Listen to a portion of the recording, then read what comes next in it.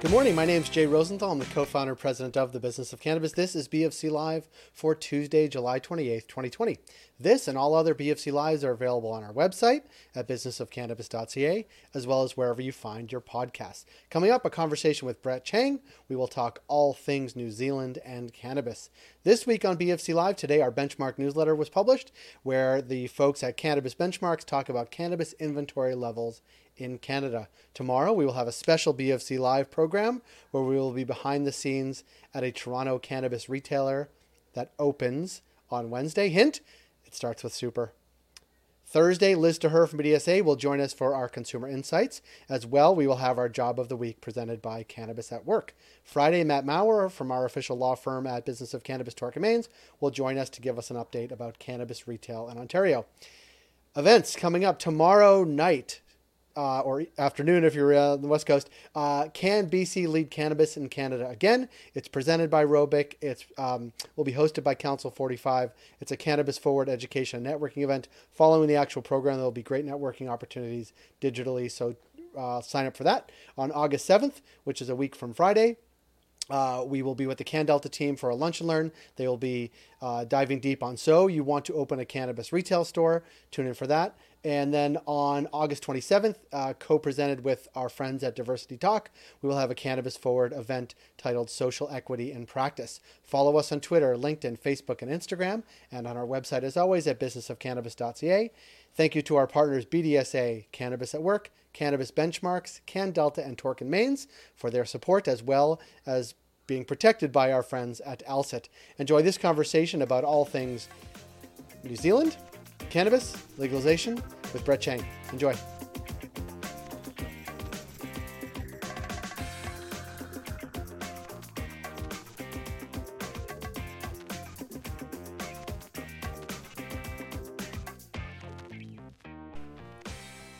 Brett Chang, nice to see you on the porch. Jay Rosenthal, thank you for having me. It is a beautiful porch. It's a porch.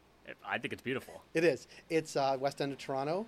As I like to say, West End, Best End, but I know some people feel differently. Sure, I'll agree with that. You will? Yeah, why not? Sure. Nothing controversial. And you're getting a good glimpse of the neighborhood. We've had lots of neighbors walk by. It's really nice, and it's a beautiful day. It's Mayberry? Sure. I think that's what you call it. It's a nice little neighborhood we live in. Brett, I wanted to have you come in because New Zealand has a ballot measure this year to legalize cannabis. You are the foremost expert in New Zealand that I know, and I want to talk to you about it. Well, thank you. I am not a Kiwi myself. I've only been there once, but I appreciate the vote of confidence. Yeah. So New Zealand. Can I just say one thing? Yeah. New Zealand's greatest export right now is their prime minister, President Jacinda. Yeah. Prime Minister. Yeah. Commonwealth. Yeah. Yes, right. I'm American, so I don't even get it. But yes. Yeah. Jacinda is good. Yes. And that can kind of bring us to the history of this ballot initiative. Please. So Jacinda Ardern, who's the Prime Minister of New Zealand, beloved by Jay. And everybody. Really. Yeah, so she, hero of the left. Yeah, well, you're left. You're right, my left. Yeah. Yes, it's all relative. But Jacinda won, I think it was about 3 years ago, and she only won with a minority government. And so like in Canada, they have to build a coalition to get a majority of votes so they can win the confidence of the House and so that she could take office. So they had to build a coalition with two parties. One's called New Zealand First Party, which is a populist party. That sounds scary. It's a populist party. They're neither left nor right. It depends on the day. They go where the wind blows, but they're New Zealand first. As the name would suggest. Exactly. And then the second party they had to make a coalition with was the Greens. And the Greens are a very progressive, further left party than where Jacinda is. If Jay likes Jacinda, I like the Greens. Okay. But the Greens, in their negotiations with the Labour Party and Jacinda, they require that she hold a referendum on recreational cannabis by the next election. So that was what they put forward. Jacinda accepted it. They formed the coalition. And over the past 3 years, they've been in the process now of preparing that ballot initiative, putting together what the proposal will be like. And that's where we are today. The referendum is on September 19th. And New Zealand is a Commonwealth country. Yeah. And how similar, I mean, the form of government is similar, but how similar is the regulations, at least as they are proposed right now? Yeah, the proposed legislation is very similar to Canada. So they basically took what Canada did. There are a couple of nuances. There are no provinces in New Zealand. It's all one federal system. So there's not the same level of experimentation with things like retail that we have here, there. But in terms of production, in terms of licensing and retail, for the most part, it's very similar. And they've actually learned a couple things from Canada that they've incorporated into their legislation. But that's kind of where they are. And so September 19th, say the date was? September 19th, yeah. And is it likely to pass? So the polls go up and down, but consistently over the past 3 months, we've seen support for the initiative growing. And so right now, as of the latest poll, which I think was about a week ago, the yes vote is 5 points ahead of the no vote. One of the reasons, funny enough, is that American groups, American anti-cannabis groups, have begun to flood the airwaves in New Zealand. And they don't like that. They don't like the fact that American money is now actively working to get involved in their politics. And I don't like that either. That's exactly, and that's coming from an American. That's right. And so that's actually helping shift momentum in favor of the referendum. Interesting. Yeah. And so what is the setup roughly? Like, is there a medical program? Are there the equivalent of licensed producers? How many? Are they shifting over to recreational? Like, what's the deal? Yeah, there's a very nascent medical program right now. It actually just came into effect about a month ago. And so there isn't actually a lot of time between the medical program coming into effect and the referendum. In the medical program, there are approximately 10 to 15 licensed producers, some bigger than others. The real hope for them, just like with the Australian producers, is that there's going to be this explosion of Asian interest in medicinal cannabis, and that they will be at the forefront of that. Whether that becomes true or not remains to be seen. But that's the state of the medical side.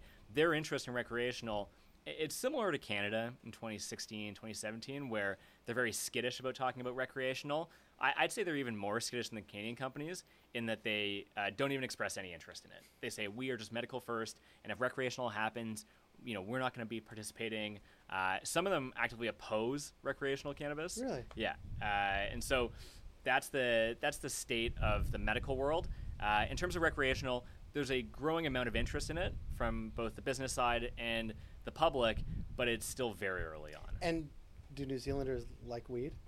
Yeah, so they have a 15% consumption rate, which is very high. It's among the highest in the world. Definitely the second highest in the developed world, second only to here. But there's a lot of interest in cannabis, and that's a lot of the reason why the assumption has always been that they were going to pass this. I like it. Yeah.